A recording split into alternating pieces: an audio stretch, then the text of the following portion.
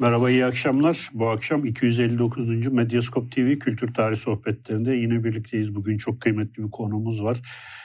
Profesör Doktor Mustafa Koç'la beraberiz. Kendisinin yayına hazırladığı bu 5 ciltlik İstanbul'un İç Tarihi, Revnakoğlu'nun İstanbul'u adlı bu kitap serisi üzerine bir yayın gerçekleştirmek istedik. Hocam öncelikle hoş geldiniz. Bizi kırmadınız, geldiniz. Çok teşekkür ederiz. Bizim Mustafa Hoca ile aslında bu ikinci yayınımız. Daha önce 5 sene önce bir Balev Belen yayını yapmıştık. İlk yapay dil. Mustafa Hoca çok çalışkan bir insan. Gerek yazma eserlerde olsun, gerek bu çalışmada olsun sürekli bunları latinize ediyor, bize kazandırıyor. İnanılmaz bir çabası var. Bu açıdan her zaman ilgiyle takip ediyoruz kendisine. Bugün bu yayının size ulaşmasında bize destek olan babil.com'a başlamadan önce bir teşekkür etmek istiyoruz. Hocam tekrardan hoş geldiniz. Bu kitap ilk yayınlandığı zaman gerçekten benim etrafımdaki insanlar da dahil olmak üzere ben de çok büyük bir heyecana kapıldık. Çünkü yakın dönemde İstanbul tarihine yönelik bu insicamda bir şey çıkmadı yani. Hani var, çok fazla çalışma var ama ya bu çalışma diğerlerinden çok farklı. Yani bunu okudukça insan fark ediyor. Tamamını ben okuyamadım ama birinci cildi bitirdim sayılır aşağı yukarı. Ve okudukça çok şaşırıyorum. Şaşırdım daha doğrusu. Yani bu önce içeriye geçmeden önce bunun bir macerasını sizden bir dinleyelim. Yani bu nasıl ortaya çıktı? Nasıl bunları bir araya getirdiniz? Ve nelerle karşılaştınız? Bunlardan bir giriş yapalım. Daha sonra biraz diğer bölümlerde detaylara da gireriz. Bir hocam kısaca Revnakoğlu kimdir? Yani böyle bilinen... Evet. Revnakoğlu kimdir? Eseri nedir? Buyurun hocam. Alalım bir istihdam tekbiri. Evet. Başlayalım. Geçen asrın başlarında İstanbul'un kadim bir semtinde, Fethiye'de, Mermer Şah Sokak 7 numarada, mahallenin 40 yıllık muhtarının oğlu Cemalettin Server gözlerini dünyaya açtığında İmparatorluğun Devlet Aliye'nin İstanbul'uyla karşılaştı. Ergenlik devriyle beraber de Cumhuriyeti idrak etti. Bazılarının inkişafında ihtiyaç duyduğu bir yön şey muhitinde hazır olur. Evet. Revnakoğlu bu bahtiyarlar zümresinden de etrafında. Eski İstanbul bir hayattı. İmparatorluğun son simaları her cepheden ve her cihetten kudretlerinin zirvesindeydi. Ve Revnakoğlu bu mirası tevarüs edecek müktesebatı erken yaşta hem muhitinden hem aile ortamından temin etmeye başladı. Eşyayı hakkıyla kavramak için bir hazırlık devresinden geçmeniz iktiza eder. Bir hazırlık. Bu şüphesiz manaya giden yol için ya da maddeyi kavramak için istidadınızı geliştirecek olan diller şubesi, kavramlara dair malumat yığınınız ve hikmetin tarifini yaparken kadim felsefe eşyayı yerli yerine koymak. Bütün eşyayla olan münasebetinizde eşyayı doğru değerlendirmek için bazen eşyanın içinde olmak, bazen de haricinden eşyaya bakmak lazım gelir. Revnakoğlu şarkı görmek için Mektebi Sultaniye'de gitti. Galatasaray Lisesi'ni okudu. Dolayısıyla Doğu ve Batı arasında mesafeleri, nispetleri de görebildi. Şehri var eden 3 unsura haseten alakasını sarf etti. Bu 3 şey mahalleyi, cemiyeti, bürokrasiyi büsbütün saran şeydi. Camiydi. İstanbul'da mühim bir yakını temsil ediyordu. Tekkeydi, sufi hayattı, medreseydi. İstanbul'u kalem alanlar, İstanbulluyu var eden bu cepheyi az ya da çok hep ihmal etti. Revnakoğlu, mahalleyi var eden, insan doğunca caminin imamı kulağına ezan okur. Tekfin eden mahalle camisinin imamıdır. Haftanın muayyen günlerinde, ayin günlerinde şahıslar mahalledeki tekkede, zikir meydanında, zikir halkasında kendisini bulur. Dini hayata istikametini çok defa müderris efendi istikamet veriş şeklini tayin eder. Bu bütün cepheleriyle bilinmesi gerekirdi. İnsan muhitinin var ettiği bir nesnedir. Müslüman mahalleden bahsediyorum. Revnakoğlu o fiziki ve metafizik cihetinden kendisini bu dünyayı kavrayacak şekilde yetiştirme imkanı buldu. Ve sonra bir şehri var eden unsurların, umdelerin bunlardan ibaret olmadığını da gördü. Estetiğe, sanata ve daha başka bir yeni şeye el attı. Bu musikiydi. Osmanlı'nın son isimlerine, Cumhuriyet'in ilk isimlerine musiki sahasında duydu, gördü ve anladı. Duyup görecek ve anlayacak bir formattan da geçti. İcra etti, dinledi. Hat Osmanlı'dan kalan bir mirastı. Onu meşk etti. Tuluata, hem kadim tuluata hem modern tiyatroya el attı. Sahnede yer aldı, kuliste yer aldı, sahnede yer aldı. Bütün bürokrasiye el attı. Ve biliyordu ki şehre büsbütün aşina olmak için yazma metinlerin ve matbu metinlerin de dünyasında seyir-i-suluk yapması iktidar ediyordu. Ona dair bir birikimin de sahip oldu. Artık Revnakoğlu taş, insan, İstanbul'u var eden insanları var eden İstanbul'u görmeye başladı. Artık mesafeler aradan çekilmiş, İstanbul'un gözünün içine bakmıştı. İstanbul bir cephesiyle taştı, tuğlaydı. Bir cephesiyle taş ve tuğlanın ötesinde insandı, cemiyetti, kavramlardı. Ve iki dünya arasında ahengi buldu. Osmanlı'nın son isimleriyle tanış olduğunda Osmanlı'nın son isimlerinin dedeleri 19. yüzyılı idrak etmiş kişilerdi. Yani tanıştığı, aşina olduğu insanlar Osmanlı'ya ait kadim insanlar. 1860 doğum tarihliydi. Bunların dedeleri 1760'ları idrak etmişti. Son İstanbul'un Devlet-i Aliye devrinin 1,5 asrına hakimdi. Ve 1968'de vefat etti Revnakoğlu. Cumhuriyet'in hemen hemen en mühim safhalarını eski tabirle aynel yakîn, ilmel yakîn tecrübe etti. Ve eşyayı görürken kendisini taassubun bir zincirine benzetmedi, bağlamadı. Hürdü, dimağı hürdü, vicdanı hürdü. Tekkede şeyhi görmüşse beyazına beyaz dedi, siyahına siyah dedi.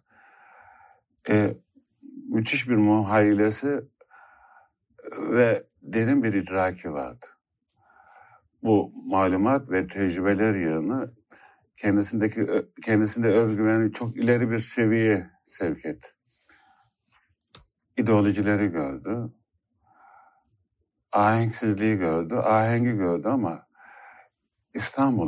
İstanbul efendisiyle, İstanbul çelebisiyle, İstanbul'un 5 asırlık nüfusuyla beraber gördü. Konağı gördü, boğazı gördü. Her taşına el attı. her mezar taşını okudu. Mezar taşının sahibinin biyografisini gördü. Bir kısmı onların dostuydu. Fetih'ten beri İstanbul'un bütün sermayesini elinden geçirdi. Bunu yaparken müesseseler değişiyordu Osmanlı'dan Cumhuriyet'e. Değişen müesseseler arasında değişen topografyanın da farkına vardı. İstanbul yeni bir topografyayla, yeni bir kadastroyla tanışıyordu. Yeni bir mimari geliyordu. Yeni bir kültür inşa ediliyordu. Bu yeni dünyayı anlar ve görürken yeni dünyanın temsilcilerinin eski dünyayı bilerek ya da bilmeyerek yok ederken eski dünyaya sahip çıkmak için deliren, kendinden geçen, elinden geleni yapmaya çalışan bir adamı da gördük. İstanbul'ken Revnakoğlu, eski İstanbul tam orta yerindeydi. Suriçi İstanbul'undaydı. Ama bildi ki İstanbul okumak için Bursa'da okunmalıydı. Edirne okunmalıydı. Daha uzak vilayetlerden Erzurum okunmalıydı. Fark etti ki İstanbul, Orta Asya'dan gelen Oğuz Türklerinin bütün bilgi birikimlerini, bütün hazırlık devresini yaşadığı 1000 yıllık bir tarihti. Bunlar İstanbul'a taşınmıştı.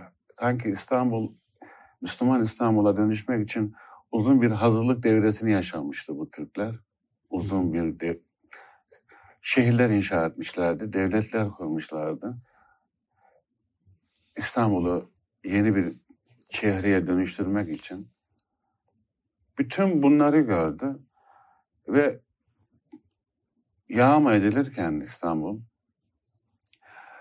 yağmadan kurtarmaya çalıştı. Onu Mezarlıklar Müdürlüğü'nde memurken görüyoruz. Çöken kubbenin altındaydı sanki. Yıkılan, dağılan yola giden Hazire'de sıtladığı mezar taşını Edirne Kapı'da mısır tarlasına taşıyan adamdı. Kargaların, baykuşların çöktüğü yerde devletin el atması için mütemadiyen bürokrasiye dilekçeler yazan adamdı. Ama bütün bunları yaparken bir şeyin de farkına varmıştı. İstanbul kendisini en ziyade zengin ve kudretli İstanbul Türkçesinde buluyor ve onunla ifade edilebiliyordu. İstanbul Türkçesini keşfetti. Bir medeniyeti, bir insanı, bütün bir müesseseler mecmuasını aktarabileceği şeye sahipti ondan sonra. İstanbul Türkçesini ve bir adım daha ileri gitti. Edebi nosyonu keşfetti. Yani bu şark her şeyi edebiyatta, her şeyi sanatta, her şeyi estetikte anlatmaya yatkındı. Baytarlığa dair bir risaleyi bile manzum yazmayı seviyordu. Revnakoğlu'nu keşfetti. Ve kötü olan cihet şu ki, İstanbul'u anlatırken diğer İstanbul'u anlatan emsallerinden farklıydı.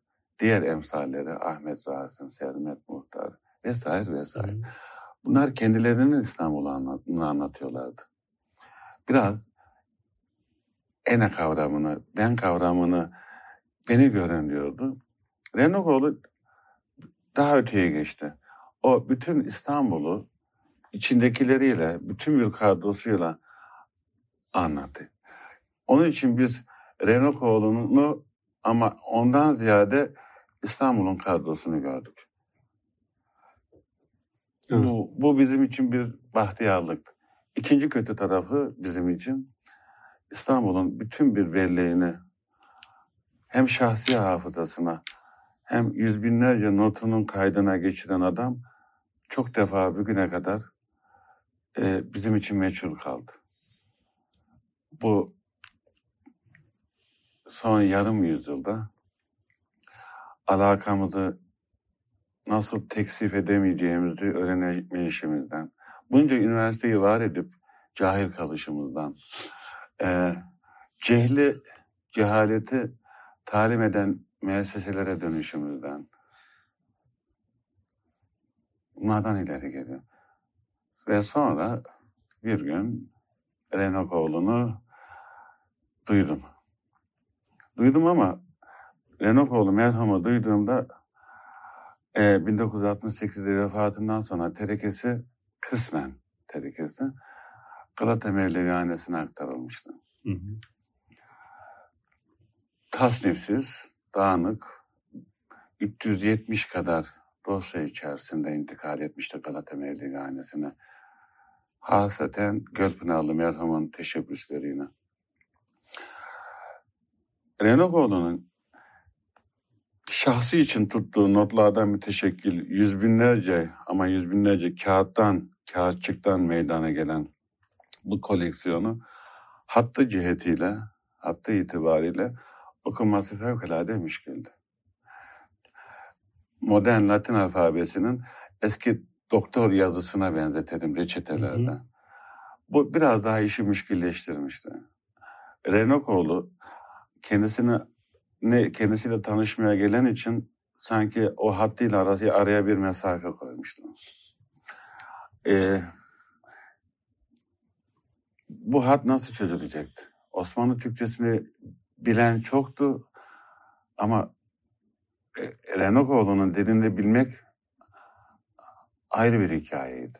Hat engeli nasıl açılacaktı? Hat engelini açsanız dahi Osmanlı Türkçesini kullandığı Arap alfabesinin bir hususiyeti var. Latin alfabesinde manasını bilmezseniz bile Latin alfabesiyle o metni doğru okursunuz. Yani Evet. manasını bir şeydir. Ama Arap alfabesinde kavramları, müesseseleri, tarihi, hikayeleri, yaratlarını, konteksi, her şeyi bilmelisiniz ki metin sizin için okunabilir bir hale gelsin. Arap alfabesi baştan beri böyleydi. Onun için Arap harfli bir metni okumak hakikaten bir ömür istiyor. Sizin Arap harfli bir Türkçe metne aşinalığınız bu medeniyetin her zerresine aşinalığınız nispetinde. Yani Revnakoğlu 450 misal cihetine söylüyorum. İster Saadet'in 450 tekkesinin meydanına girip adab ve erkanını anlatıyor. Binlerce kavramla. O kavramı bilmediğinizde sizinle konuşamıyor. Metin konuşamıyor. Medrese müfredatı, musiki müfredatı nasıl olacak? Kitabe bilginizi gerekiyor. Dehşet ve zengin bir kitabe. Bu olabildiğince Arapça ve Farsça'ya vukufiyetinizle ilgili.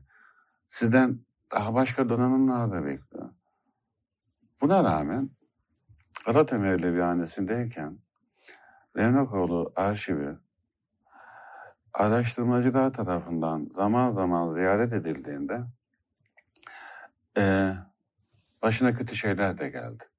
Eksilen sayfalar, kaybolan dosyalar. Sonra kalem alınan makalelerde ben hep birçok makalede Revnakoğlu'nu gördüm. Ama adı zikredilmiyordu. Evet. Eğer o makaleyi okusanız ve Revnakoğlu sen buradan git deseniz o makalenin içerisinde hiçbir şey kalmayacaktı. Ama bir intihal devri akademiyada, zalim bir iktibas devri Revnakoğlu'nun da başına geldi. Bir intihal devridir, yaşıyoruz. Revnakoğlu'nun dosyalarıyla karşılaştığında buna benzer sıkıntılar vardı. Ama en berbatı yüz binlerce not yığını. Bir insicam, bir ahenk, bir tasnif ne yapılabilirdi? Şöyle devasa bir coğrafyaya yüz binlerce notu yayın. Mühim bir kısmı eski yazıyla. Kah Sarıyer'den çıkıyorsunuz, kah bir medreseye giriyorsunuz, kah Silivri'ye, kah Eyüp'e.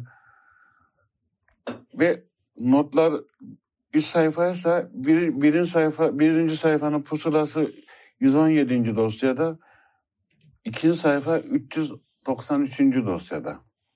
Evet. Bazen bir dosyanın içinde 10.000 not vardı, 15.000 not. ne yapılabilirdi? Tasnifti. Kadim Aristo'dan beri ilmin tarifini yapanlar tasnif diyordu. Tasnif. Evet. Peki nasıl tasnif edilecekti? Revnakoğlu'nun notlarının mühim bir kısmı İstanbul'a müteallik değil miydi? Müteallikti. Sonra önüme kadim İstanbul haritalarını koydum. Perviç'inden Ayverdisine kadar her birini. Revnakoğlu'nun kağıtçıklarında olan ifade metinlerine sokak sokak yerleştirmeye başladım. Mesela Sur içinde bir güzergah belirlemeli. Fatih Camii mesela bir merkez olmalı. Onun kapılarından birinden Edirne kapıya gitmeli. Bir kapısından çıkıp 10 kapağına gitmeli. Böyle muhtelif güzergahlar. İstediğim şey şuydu. Edirne kapıdan girip Çatladı kapıdan çıkacaksa bir insan elinde bu kitap varken İstanbul'u her cihet, her cephesinden görsün ve duysun. O zaman bu bilgileri şahıs, kavram, insan, okuma parçaları itibariyle bütün bir asar-ı atikasını Revnakoğlu'nun bir güzergah, bir şehir rehberi formatına dökme arzusu. O zaman artık yerine oturmaya başlıyordu. Sonra ete kemiğe bürünmüş bir İstanbul gördüm. Sur içi İstanbul'un merkeziydi. Devlet-i Aliye'nin merkezi İstanbul'du. İstanbul'un payitahtı Fatih'ti. Ve Fatih de hikayesini Fatih Camii ile başlatıyordu. Ve öyle başladım sultanım. Evet. Hocam burada siz de çok böyle bahsettiniz ama bu İstanbul kültür okumaları diye bir de şimdi şeyler var. Güzergahlar var. Güzergahlar altında bir de şeyler var. 15 tane güzergah var. Bunun altında da İstanbul kültür okumaları diye böyle şeyler, çıkmalar yapmışsınız. Bir de kendi notlarınız da var. Biraz da onlardan bahsedelim. Şimdi Revnakoğlu merhum bir kitap çalışmasını yapmamış. Kitap yok ortada. Notlar ahenksiz. Devreye girmem gerekiyordu. Notları buluşturmam. Bir kompozisyona dönüşmesi. Ama ilmi cephesinden de mahrum kalmaması gerekiyordu. Referanslar verilmeliydi esere. Hangi dosyada, hangi imaj numarasında. Revnakoğlu'nun konuştuğu yer özel bir fontla, özel bir renklendirmeyle onu ayırdı. İstanbul'un rehberini çıkartırken okuyucuyla Revnakoğlu arasında bir ilişkiyi ancak tamamlayabilmek için devreye girmem iktiza ediyordu. Devreye girdim. Revnakoğlu'nun anlattığı malumat yığını, yekûnu 1950'lere ait. 2020'lerin İstanbul'unda 1950'lerden 60'lardan sonraki hikayeyi okuyucuya sunmalıydık. Bu eser, bu taşın hali hardudaki hikayesi ne oldu? Nereye gitti? Neye dönüştü? İkincisi okuma parçalarıyla metni rahatlatmak. Okuma parçalarını yaparken Revnakoğlu'ndan mülhem fakirin yazdığı kısımlar var. Kimi zaman da büsbütün Revnakoğlu'ndan aktardığım kısımlar var. Onları belirterek yaptım. O daha fazla okuma parçası vardı. Bazılarımız muhtemelen münhasıran o okuma parçalarını okuyacak. İstanbul fizik ve metafiziğiyle bu kitapta. Ama unutmayalım, bu Revnakoğlu'nun eseri İstanbul'un bir cephesinin eseri. Herkes kendi zaviyesinden, kendi dünyasından, kendi birikiminden İstanbul'un başka bir cephesinden bahseder. Osman Cemal Kaygılı'nın dikkati başka bir şeye aitti. İşte Ahmet Rasim'in dikkati başka bir cephesine aitti. Revnakoğlu her cepheye temas etmekle beraber Oğuz Türklerinin Asya'dan getirdiği tecrübenin Bizans'la, İran'la, Arap coğrafyasıyla, diğer etnik unsurlarla terkibini anlat. Revnakoğlu bütün bunları anlatırken Müslüman İstanbul'u kendisine merkez aldı. Ve bizim için büyük bir talih ki maddi sermayemizi de tespit etmeye imkan veren notlar aldı. Mezarlıklar Müdürlüğü'nde kendi halinde bir memur olması onun coğrafyasını büyüttü. Ona imkanlar sundu. Tekke ve zaviyeler ya da medreseler kapatıldığında insanlar içine çekilmişti. Yeni bir dünya kurulmuştu. Bu dünyada kendilerine yer yoktu. Yeni bir dil, yeni bir nizam vardı. Ürküyorlardı. Revnakoğlu ise müktesebatı, özgüveniyle bu tekke ve medrese ailelerine, cami ailelerine sıcak bir çehre sundu. Sıcak kalbini gördüler. Bu kendilerinden de. Dolayısıyla dimağlarındaki, hafızalarındaki malumatı Revnakoğlu'na aktarırken terekelerini, eski zamana ait terekelerini de ona sundular. Bu eserin varlığında, bu eserin kendisinde vesika diye kıymetini ortaya çıkartıyor. Revnakoğlu vesikalarla, belgelerle ortaya çıkıyor. Bu dosyalarda eski şehrin insanları, eski şehrin suretleri, eski şehrin siretleri. Evet, şimdi zamanında İstanbul'un suretine aşığız. Revnakoğlu sureti tespit ederken bilhassa siretine, zahirini yazarken haseten batınına temas etti. Bu bizim için büyük bir kazanç. Hani böyle kadim metinler var İslam dünyasında. İşte Gazali'nin İhya-i Ulûmuddin'i. Derler ki dini ilimler ölse ihya din ilimlerini dirilten demektir. Bununla bir başlangıç yapılabilir. Revnakoğlu'yla mesela Suriçi İstanbul'un mühim bir cephesini zihnimizde ve zihnimizin dışında tasavvur edebileceğimiz kanaatindeyim. Bir başlangıç, bir atlama tahtası, bir çıkış yeri. Ama en kötüsü bu kitap insanı acıya sevk eder. Çünkü o kudretli ve kuvvetli simaların, hafızaların, İstanbul hayatının, İstanbul insanının kayboluşunu, önce onları dinliyoruz, sonra onları defnediyoruz. Bunların bir kısmının mezar taşı da yok. Ve sonra onları yok ediyoruz mezar taşlarıyla beraber, mekanlarıyla beraber, meskenleriyle beraber. Revnakoğlu bir tarafıyla taslamam ıstırabın diğer adı. Evet. Şimdi bu mezar taşları da yok meselesinde geçenlerde Mehmet Berksan buradan ona da selam gönderelim. Revnakoğlu'nun da mezar taşının nasıl yok olduğunu anlatmış. Sonra ben o bölümü okurken mezar taşına aslında şunlar yazılacakmış, sığmamış.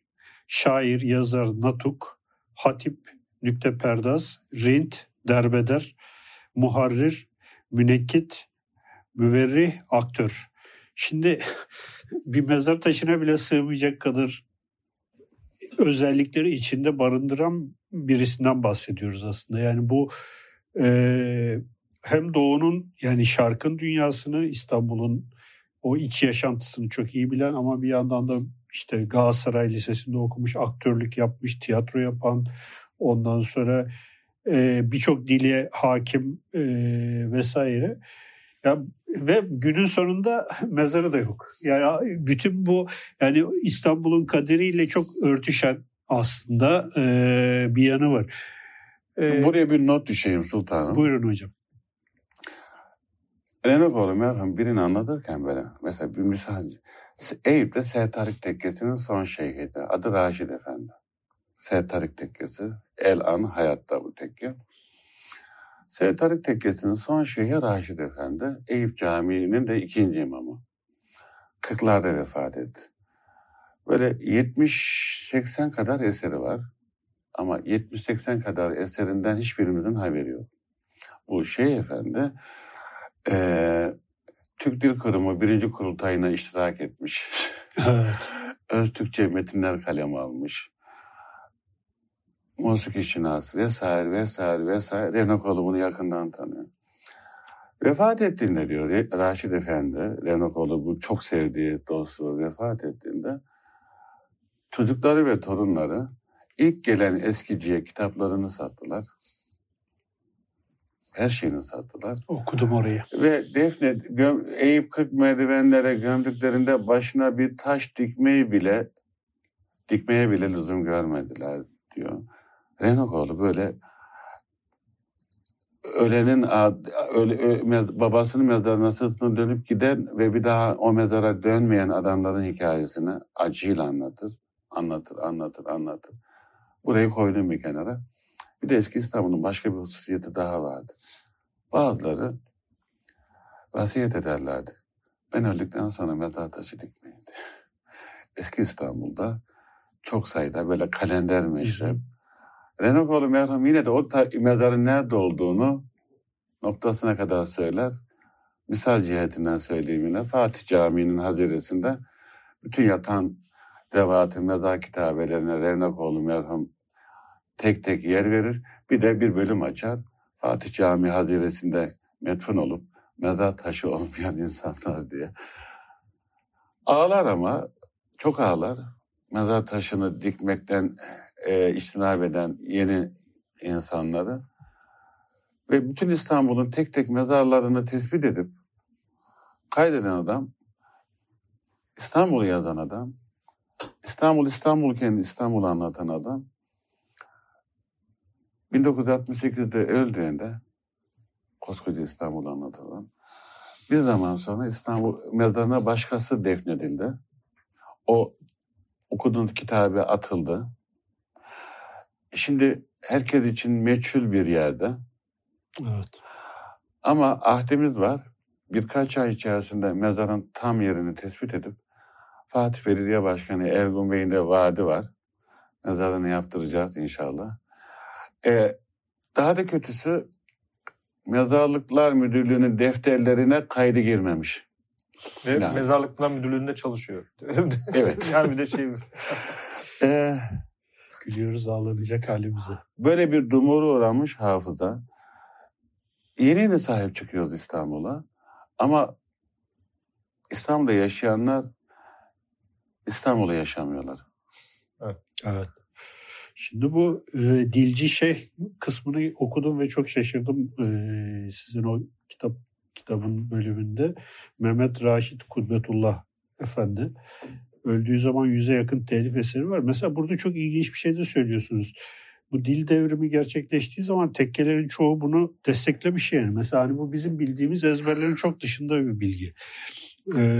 Yani buna benzer çok hikaye var. Bir de hani onun dışında hocam mesela Jön Türk şeyhler var. İşte ne bileyim tiyatrocu şeyhler var. Bu kısmı ben 4. bölümde 4. ciltte gördüm. Bayağı böyle tiyatro yapan, ondan sonra direkler arasında sahneye çıkan vesaire. Yani çok renkli bir dünya var. Ve bu dünya hani bize böyle anlatılan bir genel bir şey vardır yani İstanbul'un içi çok hani Fatih Harbiye hani dikotomisi diyelim hani orada böyle bir ölmüş bir hayat var. Orada işte akşam saat ezanından sonra her şey sona erer ve herkes uykuya yatar. Beyoğlu işte geleceği temsil eder vesaire. Halbuki yani burada yani bu sosyal hayatı Revnakoğlu'nun bizzat içinden yaşayarak anlattığı bir çok renkli bir hayat var. Biraz bu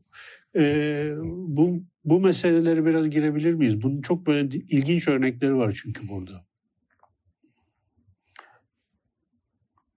Tekke ve zaviyeler kapatılsın. Tamam, kapatıldı. Fakat tekke ve zaviyeler kapatıldıktan sonra tekke şeyhlerin mühim bir kısmı devlet kadrosunda, bir kısmı diyeyim, devlet kadrosundaydı zaten. Yani eski tabirle söyleyeyim, devair-i resmiye derler, devlet kadroları. Bu tekke şeyhlerin yarısından ziyadesi devletle memurdu Osmanlı'da. Hı hı. İkincisi, Cumhuriyet kurulduğunda Cumhuriyetle hesaplaşma ihtiyacı duyan, hele de hesaplaşan Dersaadet'te İstanbul'da bir tekke şeyhi bilmiyorum. Yani birkaç bin şeyhin hikayesi de var bu kitapta. Tuhaf bir şekilde şapka inkılabı olunca hevesle şapkayı giyen şeyhlerle karşılaştık. Bazılarının zoruna gidiyor. Alıştıkları kisveden çıkmaktan dolayı bu. Tabii.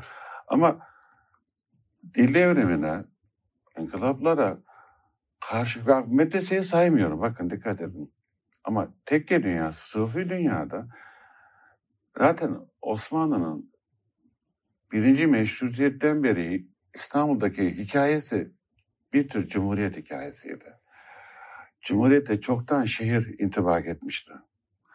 Yaşam tarzı, alışkanlıkları. İkincisi, Nakşilerin Halidi şubesini saymıyorum, istisna ediyorum. Herkes Cumhuriyet'le beraber yer aldı. Milli mücadelede Mim grubuna dahil olarak İstanbul'da Kılıççı Tekkesi gibi, Özbekler Tekkesi gibi birçok yer milli mücadeleye doğrudan doğruya iştirak etti. Bir basit nokta gideyim. Aksaray'da Hindular Tekkesi var. Hı hı. Güzel bir tekkedir. Fatih dönemine aittir kuruluşu. Tekkenin son şeyhi Abdurrahman Riyaz'dı. Henüz Hindistan'la Pakistan'ın ayrılmadığı bir zamanda bir Hintli Müslümandı. 1917'lerde Osmanlı'ya gelir. Bizim safımızda yer almak için. İstihbarat bu adamdan istifade etmek ister. Bunu Kudüs'te Hindiler Tekkesi'nin şehline getirir. Abdurrahman Riyaz.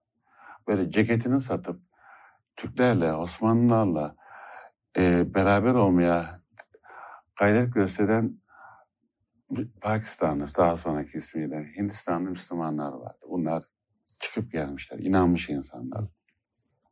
Abdurrahman Riyaz'ın fonksiyonu İngiliz ordusundaki Hintli Müslümanları Osmanlı'ya celbetmekte. Tayyarelerle kağıtlar atılıyor Sina çölünde, Ariş'te. Siz Hintçe, Urduca yazılı. Siz Müslümansınız. Silah çektiğiniz insanlar Müslümanlar. İngilizler takip ediyor Abdurrahman Riyaz'ı. Kudüs'e giriyorlar. Tekkeyi basıyorlar, kaçıyor. Dersaadet'e geliyor. Burada büyükleri de bu programın çekildiği yerde İngilizlerin kampı vardı. Hintliler buradaydı. İstanbul'a geldiğinde bile Abdurrahman Riyaz buradaki Hintlilerle temas kurmaya çalışıyor. Yakalanıyor. İngiliz elçiliğin Bodrum'unda, İtalyan Manastırı'nın zindanlarında, Çanakkale'ye, Süveyş'e, Kahire'ye zindanlara gönderiliyor. Bir dava uğruna. Milli mücadeleye katılıyor. Abdurrahman Riyaz. Tek başına. Revnakoğlu bu adamla tanışıyor. Evet. Aksa'da Hindular Tekkesi'nin son şeyi. Bir dava adamı Topkapı'da mezarını benden başka bilen yok bu adamın. 60'larda öldü. Fevzi Çakmak buna Genelkurmay'da vazife verdi. Açtı, yoksuldu. Tek başına öldü. Ya da ne bileyim Can Türk dediniz, asi şeyhler dediniz. Şimdi AABEIAbADAAMBIGACEQEDEQH, Koca Mustafa Paşa'da bir semtin adı AABEIABADAAMBIGACEQEDEQH. Eskiden adı Dana yokuşuydu. Coğrafi isimleri değişirken Dana ismi diye düşünüldüğünden kaldırıldı. O da bir Bedevi tekkesi vardı. Bedevi tekkesinin Şeyhi Nail Efendi'ydi. Jön Türk hareketine iştirak etti. Daha da ileri gitti. Abdülhamid'i devirmek, Baba Ali'ye baskın düzenlemek, Galata Köprüsü'nün başını tutmak, Yıldız'a girmek, hal etmek, kocaman bir darbe planı yapıyor. Bu darbe planının başında Şeyh Naili Efendi var. Evet. Yakalanıyor. Kuzey Afrika'ya sürülüyor. Tekkesi yakılıyor, yıkılıyor. Ya da İmrahor Tekkesi'nin son şeyhlerinden Şeyh Vahyi ve abisi Recep Efendi, Jön Türk hareketine iştirak edenlerden de. İkinci Abdülhamid'in fotoğraf koleksiyonunda Hani mahkumlar bir fotoğraf çekilir ya. Evet, biliyorum o fotoğrafı. Onların fotoğrafını buldum. Şeyh kisvesiyle ve sürgün öncesi kisvesiyle Fizan'a gittiler. Recep Efendi orada öldü. Kardeşi Vahyi döndü. İsyandı. Bektaşi tekkelerinde isyan vardı. Mevlevi tekkelerinde isyan vardı. Ama Ebu'l-Hüda gibi, Abdülhamid'in gözbebeği, bir Rıfai Şeyhi, Şeyh Zafir gibi, Kuzey Afrika'dan gelen Abdülhamid'in intisap ettiği şeyh gibi, devletin yanında ya da mevcut dünyanın yanında yer alan şeyhler de vardı. Aynanın başında sokağa çıkmadan önce 2 saat süslenen şeyh de vardı. Toplanıp 3 şeyh, ayrı ayrı 3 tekkenin şeyhi, direkler arasında sinemaya gizli gizli gidip yeni gelen filmleri izleyen şeyhler de vardı. İsmail Hakkı Bey vardı. Başçı tekkesinin şeyhiydi. Hubiyar Camisi'nin imamıydı. Gençti, yakışıklıydı, karagözlüydü. Daha sonra Diyanet İşleri Başkanı olacak olan Şerefettin Yalkaya'nın kız kardeşiyle evliydi. Kızı olmuştu adı Şahen'de. Ama gözü bir gün tulaata erişmişti. Birileri göbek atıyordu, oynuyordu. Dönemin meşhur aktörlerinden Marika'nın kız kardeşi Tireje'ye gönlünü kaptırmıştı. Ama sahnenin de tozu içine dökülmüştü. Eşini terk etti. Kızından vazgeçti. Kendisini sahnede buldu Tulaat'ta. Bir gün Vatan Caddesi'nde Küçük İsmail'in kumpanyasının olduğu Kehal'in bağında, hala o sokak ismi durur, Kehal'in bağı diye. Dönemin emniyet müdürü tekkeyi ve imamlığı bırakıp satıp Tulaat'a çıkan, göbek atan, kant oynayan İsmail Hakkı'yı görünce polis müdürü, "Aga efendi, seni bir daha burada görürsem, arkasında namaz kıldığım imam sen değil misin? Anadolu'ya, Midilli'ye, Girit'e, Tundelere giden." Kızı Şahende Hanım'ın hatırası yakınlarda yayınlandı. Bir mesirede eline uzatılan bir kağıtta babasının bir yerde gösteriye çıkacağını duyunca genç bir kızın hicabı, devrin öyleydi. Tiyatroya giden insanlar eve alınmazdı. Galatasaray Mektebi Sultanesi'nin meşhur hocalarından Mehmet Zihni Efendi'nin torunu aktör Şadi eve alınmamıştı Fethiye'de, Çarşamba'da. Beylerbeyi de Bedevi Tekkesi'nde sabahlıyordu. Beylerbeyi Bedevi Tekkesi'nin son şeyhi Rami Bey güzel bir hattattı. Çok güzel bir hattattı. Kur'an-ı Kerim yazmıştı baştan sona. Bedevi Tekkesi'nin kurucu şeyhi Ahmet el-Bedevi'nin mezarı Kahire'de, Tanta'da, oraya göndermişti. Sonra İncil yazdı, Churchill'e gönderdi. Tevrat yazdı, Wilson'a gönderdi. Böyle tipler vardı. Evet, çok ilginç. Çok renkli hocam aslında. Yani cidden çok renkli. Hocam benim mesela dikkatimi çeken şey oldu. Kırtasiyeci Rıfkı'nın dükkanı. Mesela hep şeyler var. Çeşmeler, tekkeler, camiler var ama böyle bir ufak böyle şey de var mesela. Kırtasiyeci Rıfkı'nın dükkanı diye bir yer var. Burada insanlar toplanıyorlarmış. İşte ama bir yandan da Rıfkı Direkler arasında bir de eski bir subay, emekli subay. Bana da oradan şey hatırlattı. Siz de çok iyi bilirsiniz. Enderun İsmail amcayı hatırlattı. Hocam şimdi bu Kırtasiyeci Rıfkı deyince benim aklıma Ozan sorusundan devamla söyleyeyim. İşte bu Üsküdar'daki attar dükkanı Mustafa Düzgünman'ın, onunla ilgili de şey yaptı. Burada demek ki bir paralellik var. Biraz bu ikisini birleştirerek ne dersiniz? Üsküdar'daki attar dükkanı Ebrucu Mustafa Düzgünman'ın dükkanı. Hı hı. Onun etrafında gelişir. O kitap, bahsettiğiniz kitapta olup bitenlerin mühim bir kısmı. Ama o kitapta esas karakter, esas sima geçen asrın en mühim hafızalarından biri Eşref Ede'ydi. Hı hı. Eşref Ede Aziz Mahmut Hüdayi'de türbedarlık yapmış. Babası Bandırmalı Tekkesi'nden hilafetli Tevfik Efendi. Böyle bir aileye mensup. Çok defa Eşref Ede merhum Marianlar ya atlama taşında Hacı Selim Ağa Kütüphanesi'nde yazmaların arasında buluyor. Ya da Mustafa Düzgünman'ın, o zaman kökçü dükkanı diyorlar. Attar kelimesi yerine kökçü. Evet. O dönemki adı aslında kökçü dükkanıdır. Revnakoğlu kitabını hazırlarken, notlarını toplarken her biri tek bir nüsha değerinde olan bir yazma düşünün. Tek nüsha olsun, tek kopya olsun. Öyle isimler vardı ki geçen asrın ortalarına kadar İstanbul'da her biri tek nüsha kitap kıymetinde insanlardı bunlar. Her biri birer kamus değerinde. Bunlar hayattan çekilince yazmalı kütüphanesinde tek nüshası, unik nüsha olan bir eserin kaybolması gibi. Bütün bir birikim, müktesebat, hafıza beraberinde gidiyordu. İşte onlardan birisiydi Eşrefe'de. Somutmak bilmeyen bir çehreye malik. Ama bütün Üsküdar'ın hafızası da ondaydı. Meddahından orta oyuncusuna, Külhan Bey'inden dört kaşlı Dilberine, onun meclubuna, kabadayısına, esnafına, şeyhine, zakirine, mersiyanına, mevlitanına. Revnakoğlu Üsküdar'ı toplarken böyle isimler bulmuştu. Eşrefe'deydi. Sanki bir muhabbetleri Evliya Çelebi'nin seyahatnamesine bir zeyil gibiydi.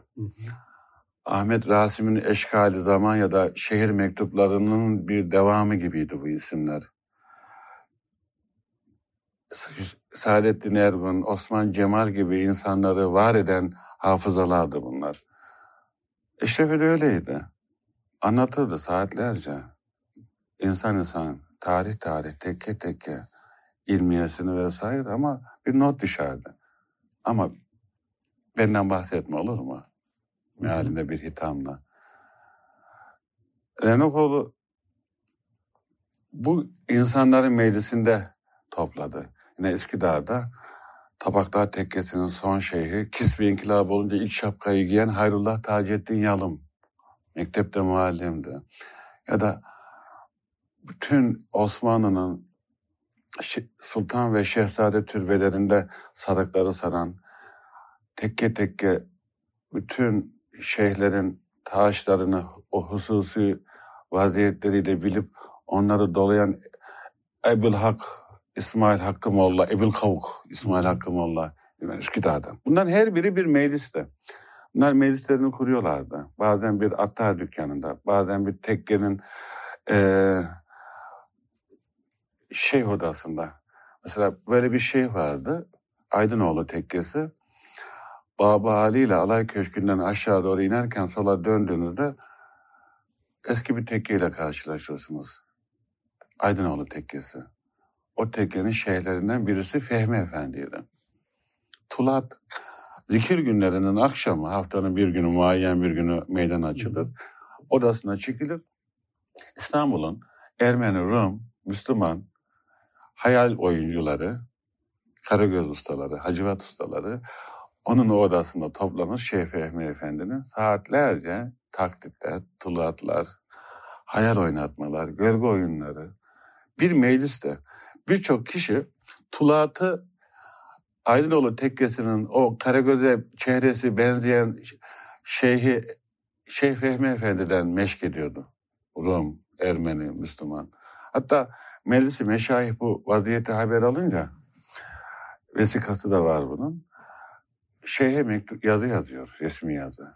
Efendi diyor, bu yaptığınız şeyhliğin vakarına halel getiriyor. Fehmi Efendi'nin verdiği cevap deli miydi? Sinirlenmiş. Diyor ki, bu gölge oyunundan kazandığım 3-5 mangırla fakir fukaranın karnını doyuruyorum. Canımı sıkmayın. Çıkar Millet Bahçesi'nde. O zaman Ayasofya Camii ile Sultanahmet Camii'nin arasındaki yer Millet Bahçesi. Evet. Millet Bahçesi'ne çıkar, hayal oynatırım diyor. Ama ben arkasına düştüm. Hakikaten hayal oynatmış. İstanbul'da 5-6 meydanda Fehmi Efendi, tekke şeyhi hayal oynatıyor. Sadece hayal oynatırken Zenne rolünü kendisi canlandırmıyor. Evet. Zenne rolünü bugün Ahmet Rasim Lisesi Fatih Nişancı'da, onun karşısında Serçe Mehmet'in evi var. Serçe Mehmet, tezgahçı Mehmet. O da Şeyh Fehmi'den yetişenlerden. İyi musikşinas, iyi zakir. Zene rolüne o çıkıyor. Öyle tatlı becerirmiş ki bu mahalle baskını vardır ya, İmam Efendi gelir. Evet. O sahneleri, Kanuni Nigar vesaire mahalle baskınını canlandıran simalardan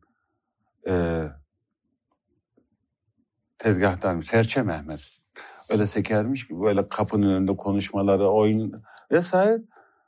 Hatta bir orta oyununa da çıkıyor Serçe Mehmet. Delikanlılar bunu kadın zannedip çarşafın içinde kaçırıyorlar. Çarşafı kaldırıp bakınca Serçe Mehmet'i görünce çok iyi bir kötek attıklarını okudum.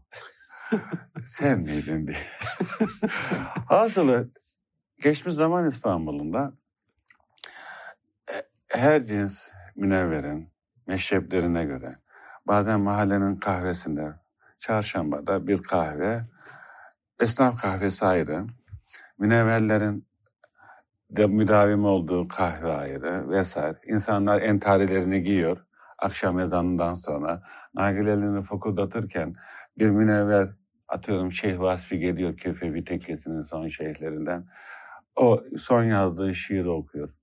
Bir tanesi işte tıbbiyede talebe İttihat ve Terakki'nin metinlerine talim ediyor. İstibdada nasıl son vereceğiz muhabbetleri. Hasılı kahve, meşkaneler var. Musiki meşkedilen meşkaneler, ders adetinin muhtelif yerlerinde. Onlara Revnakoğlu'nun çalışmasında bahsettim. Orada bir araya geliyorlar. Konaklar, konak hayatı, bir edebiyat mahfili, bir düşünce mahfili. Ama haseten işte bu tekkeler. İstanbul geçen asrın başlarında cemiyetli bir yerdi. Şimdi bir dilbere tutkuyla bakan delikanlının o dilbere duyduğu tutku o dilberin hususiyetlerini kavradığı nispettedir. İstanbul bir dilberse o dilberin binbir çehresi var ve biz ancak bu dilberin binbir çehresine hakim olduğumuz, kavradığımız, idrak ettiğimiz seviyede o dilber bizim için idrak edilir bir hale gelir. Şimdi İstanbul çoğumuz için bu zamanenin perspektifinden bahsederek söylüyorum. Eski gri fotoğraflara sığdırılmış resim altı yazılarıyla ah İstanbul ünlemli biten bir teşhircilik iptilasına düştü. İstanbul'u anlamak yerine eski İstanbul, yeni İstanbul'u fotoğraflar üzerinden yarıştırarak eski İstanbul manaydı. Unutmayalım, İstanbul deyince bizim düştüğümüz hata mekana ve mimariye kendimizi hapsetmekle sınırlamaktan ibaret. Oysa mimari mühim, eşyada mühim bir yer teşkil ediyor. Ama en mühimi insan. Bizim kaybettiğimiz şey mimariden ziyade insandı. İstanbul her yarım yüzyılda bir fetihten beri yandı, kayboldu. Her yarım yüzyılda sıfırlandı neredeyse. Yangınlarla. O çehreyi, o mimariyi insan yeniden var etti. Çünkü yanmayan, dağılmayan, var olan insandı. Muhayyile, gönül, dima o İstanbul'u hep var ediyordu. Şimdi bizde İstanbul'u çekilince İstanbul'u inşa edemiyoruz. Ve teşebbüslerimiz de mühim bir kısmı akamete uğramaya mahkum. Şöyle söyleyeyim, Revnakoğlu İstanbul'unu çalışırken arkasından ben de gidiyordum. O sokak, o hane, o çeşme, o mabet. Girdiğim her bir sokakta sual ediyordum. Berbere, nalbura. Dedesi bu sokakta doğan var mı? Cevap yok. Babası bu sokakta doğan kimse var mı? Babası bu sokakta. İstanbul'un, Suriçi İstanbul'undan bahsediyorum. Bilhassa Fatih'ten. Babası ya da annesi o sokakta doğmuş kimseyle neredeyse karşılaşmıyordum. Şimdi şehrin hafızası insan belleğinde olur. İnsan çekilince şehir hafızasız kalıyor. Dönüştüremiyorsunuz. Mahalle hayatı, sokak hayatı ya da değerler malzemesi. Taşra'dan gelip İstanbul olunmuyor. birkaç asrın yok, birikim yok. Bunu en ziyade sahil kasabalarında yaşamaya başladık son 20-30 yıldır. İnsanlar sahil kasabalarında 3 asır, 5 asırlık bir birikime sahip, kültür birikimi, hayat birikimi. Onlar gayrimenkullerini hariçten gelen insanlara satıyorlar ve oradan çekiliyorlar. Çekildikleri zaman kasabanın hafızası da onlarla beraber çekiliyor. Onların yerine gelenler çok uzaklarda farklı hafızaları getiriyor ve kasabanın mimarisiyle, sokağıyla, mevlidiyle, vefatıyla, mezarıyla temas kuramıyor. İstanbul buna benzer bir hikayeyi yarım yüzyıldan beri derin bir şekilde yaşıyor. Kaotik bir ortamdayız. Hasılı kaybettiğimiz İstanbul hakikatte insandı. Ve onu inşa edebilir miyiz? Bilmiyorum. Evet. Zaten bu kitabın en önemli yani bu Revnakoğlu'nun İstanbul'un en önemli şeyi şu ki insan hikayeleri var burada ve o dediğiniz gibi o insanlar çekilince ya geriye mimari de çekiliyor. Yani önce insan bozuluyor aslında. Doğru. İnsan bozulunca işte şehir bozuluyor vesaire. Hocam bu ben sosyal medyada da paylaştım. Geçen asrın sonunda işte bu tekkelerin oluşturduğu bir kimlik var vesaire. Bu gerçi sizin bir tespitiniz ama biraz bundan biraz bahsetmek istiyorum. Çünkü bugünkü çelişkilere de aslında yapıyor, bu işaret ediyor. Demişsiniz ki İstanbul geçen asrın başlarında en müteassıp Sufi ceryanları bile birkaç asırlık tecrübeyle Alevi meşrep bir sünniliğe sevk eden bir kimyaya malikti. Fatih sofuları buna direnmişti. Tarikattan çekinen bu fırka takip ettiği yolda kendilerine senet veren tarikat-ı Muhammediyesini İmam Rabbani'nin seviyordu. Büsbütün tarikattan uzaklaşmamışlar. Her nasılsa kendilerini Nakşibendi'nin İmam Rabbani şubesine bağlamışlar. Ancak peygamberden sonra vücut bulan her şeye bidat diyen zihniyetlerine Rabbani'ye o kadar da dahil etmemişlerdir. Şimdi bu tabii çok uzun bir şey gibi gözükebilir ama yani bugün hani inanç dediğimiz şeyi böyle çok tekelleştiren bir yorum var. Halbuki burada bambaşka bir kültür gelişmiş, bambaşka bir hayat gelişmiş ve bir anda bir kesintiye uğramış vesaire. Bu Sufi hayatın Bektaşileşmesi meselesini biraz açabilir miyiz? İkinci Mahmud'un Yeniçerilikle beraber Bektaşiliğe son vermesi 15-20 yıl sürdü. Evet. Aslında hikaye 2. Mahmud'un vefatıyla beraber Bektaşilik lehine döndü. Yani bir kısa devredir 2. Mahmud'un Bektaşiler üzerine rezervi. Ve bunlar tekrar döndüler. Bektaşiler daha güçlü döndü. Çamlıca Bektaşi tekkesinin Nuri Baba'dan sonra posta oturan Ali Nutki Baba'nın büyük bir çevresi vardı. Çok büyük. İstanbul'un Kırcalarına kadar nüfuz eden takipçileri. Merdivenköy, Şahkolu, Göztepe'deki Bektaşi tekkesinin büyük bir halkası vardı. Onlar da şehrin her tarafında var oldular. Kuyubaşı Bektaşi tekkesi Edirnekapı'da. Onlardan bir tanesi Karyadi Bektaşi tekkesi Eyüp'te. Perişan Baba Bektaşi tekkesi ve diğerleri. Karyadi tekkesi Beşiktaş Eyüp'te Karyadi tekkesinin şeyhlerinden birisi burayla alakalı olduğu için o anekdotu anlatarak açayım hikayeyi. Hafız Baba'ydı. Şişman Salih Baba da derlerdi. O meşhur şeyhlerinden Yaşar Baba'dan önce. Çok mütelevvin bir mizaca malikti. Çağlayan Camii'nde, Eyüp Camii'nde imamlık da yapardı. O sıralarda Karyadi tekkesinin karşısında Zeynep Sultan Camii'nin de imamıydı. medreseden gelmiş. Molla, softa bir karakter. Tam da karşısında adı ilerisinde KTS tekkesi. Tekkenin suyu yok. Suyu almaya camiye geliyorlar. Caminin imamı bu. Bunlar zındık diyor ve su vermiyor. Bektaşi tekkesinden gelen canlara. Hatta Hafız İmam bununla da iktifa etmiyor. Mahallenin çocuklarını örgütleyip su almaya gelen Bektaşi canlarını taşlatıyor. Revnakoğlu bu zatla ilgili bir yıl malumat toplamış. Kayıtlara da girmemiş. Nedense Karyade tekkesini anlatan metinlerde. Talih o Hafız İmam'ı daha sonra Karyade tekkesinin şeyhi yapacak. Bu efendi, Hafız İmam, Karyade tekkesinin haziresinde kendine mezar yaptırmış. Evet. Karşısına geçer, nargilesini fokurdatır.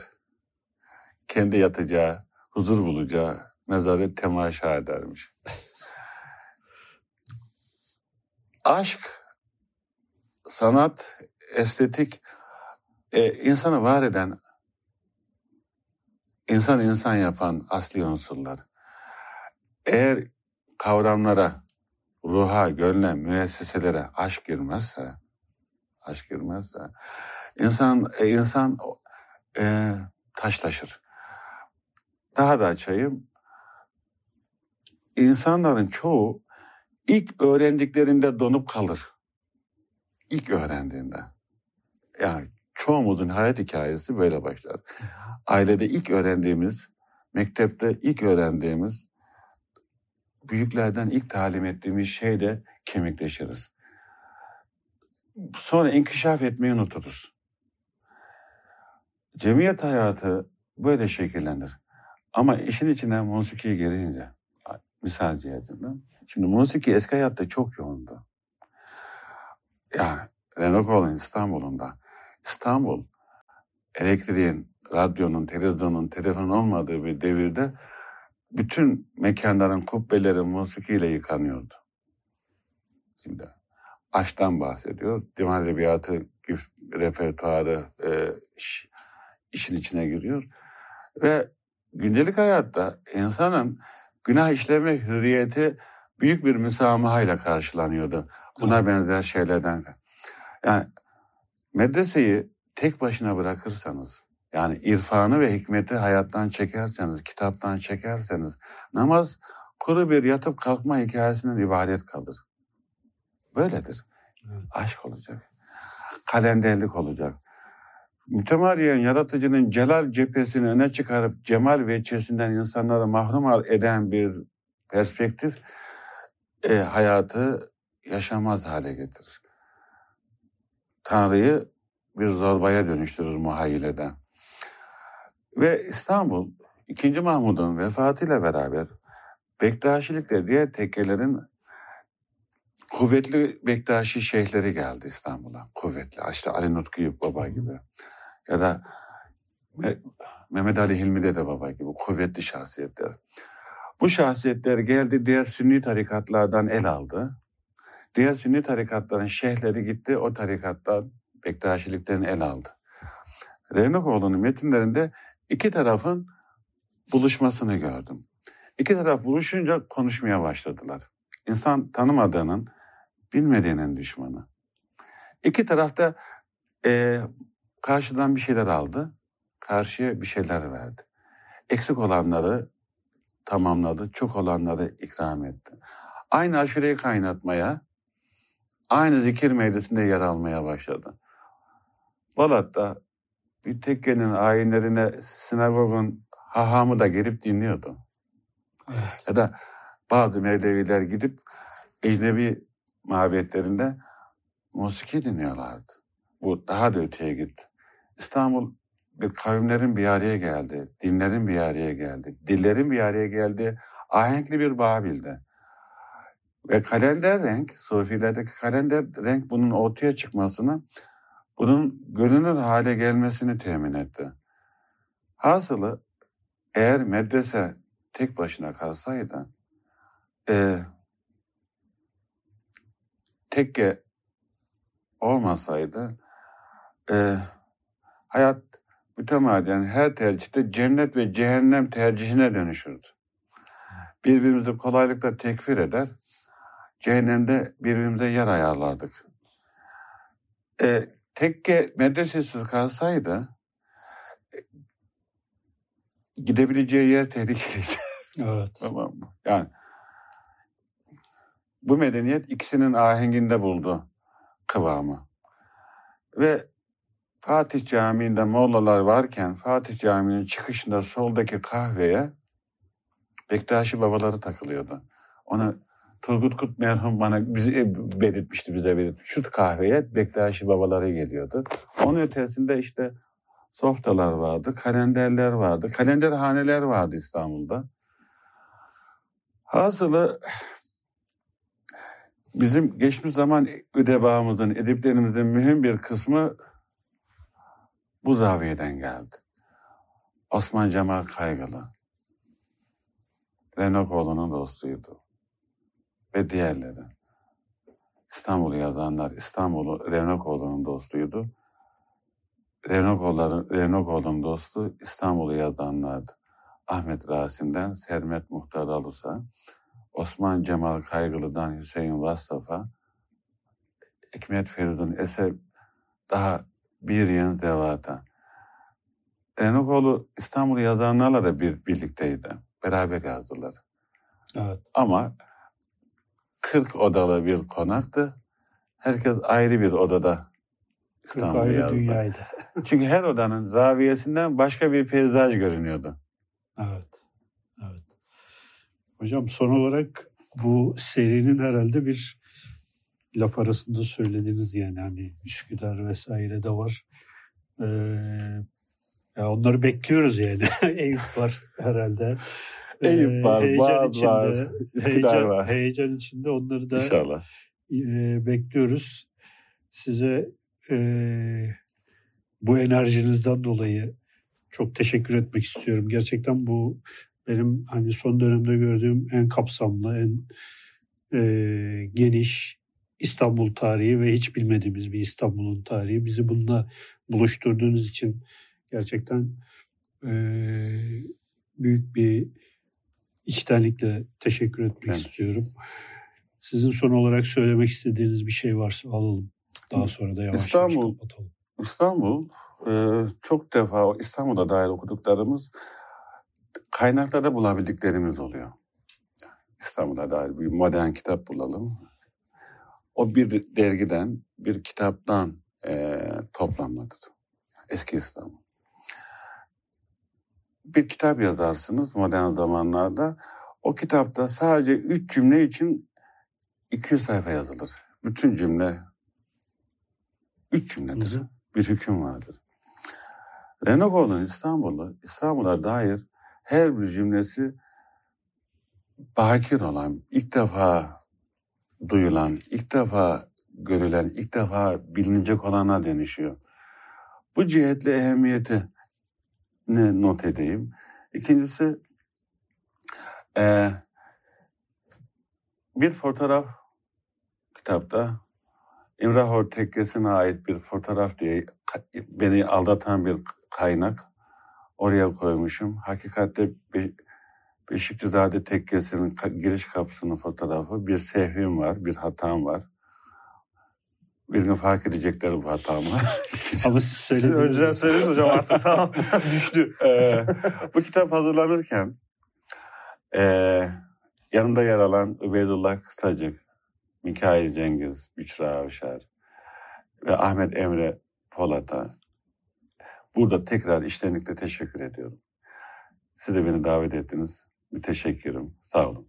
Hocam, çok teşekkür ediyoruz. Başımızın üstünde yeriniz var. Evet. Yani ben 5 sene önceki yayında İstanbul'u çalışıyorum dediğiniz zaman ben çok anlamamıştım tabii. 5 sene sonra bunu görünce hocam çok teşekkür ederiz. Zahmet ettiniz, geldiniz. Bu güzel eseri de buradan tekrardan göstermiş olalım, tanıtmış olalım. İstanbul'a meraklı herkesin mutlaka okuması, bilmesi, görmesi gereken bambaşka bir İstanbul anlatısı var burada. Ve insan odaklı bir İstanbul anlatısı var. Bu açıdan gerçekten çok önemli bir çalışma. 259. yayınımız burada sona eriyor. Bugün Profesör Doktor Mustafa Koç'la birlikteydik ve kendisinin Cemalettin Server Revnakoğlu'nun İstanbul'un İç Tarihi adlı derlemesini, çalışmasını kitaplaşmış haline tartışmaya çalıştık. Mutlaka herkesin hayatına değecek birçok anekdot olacaktır. Bu açıdan kitabı ve seriyi dikkatle incelemelerini tavsiye ederiz diyelim. 259. yayınımız burada sona eriyor. Bitirmeden bize destek olan babil.com'a tekrardan bir teşekkür edelim ve iyi akşamlar dileyelim.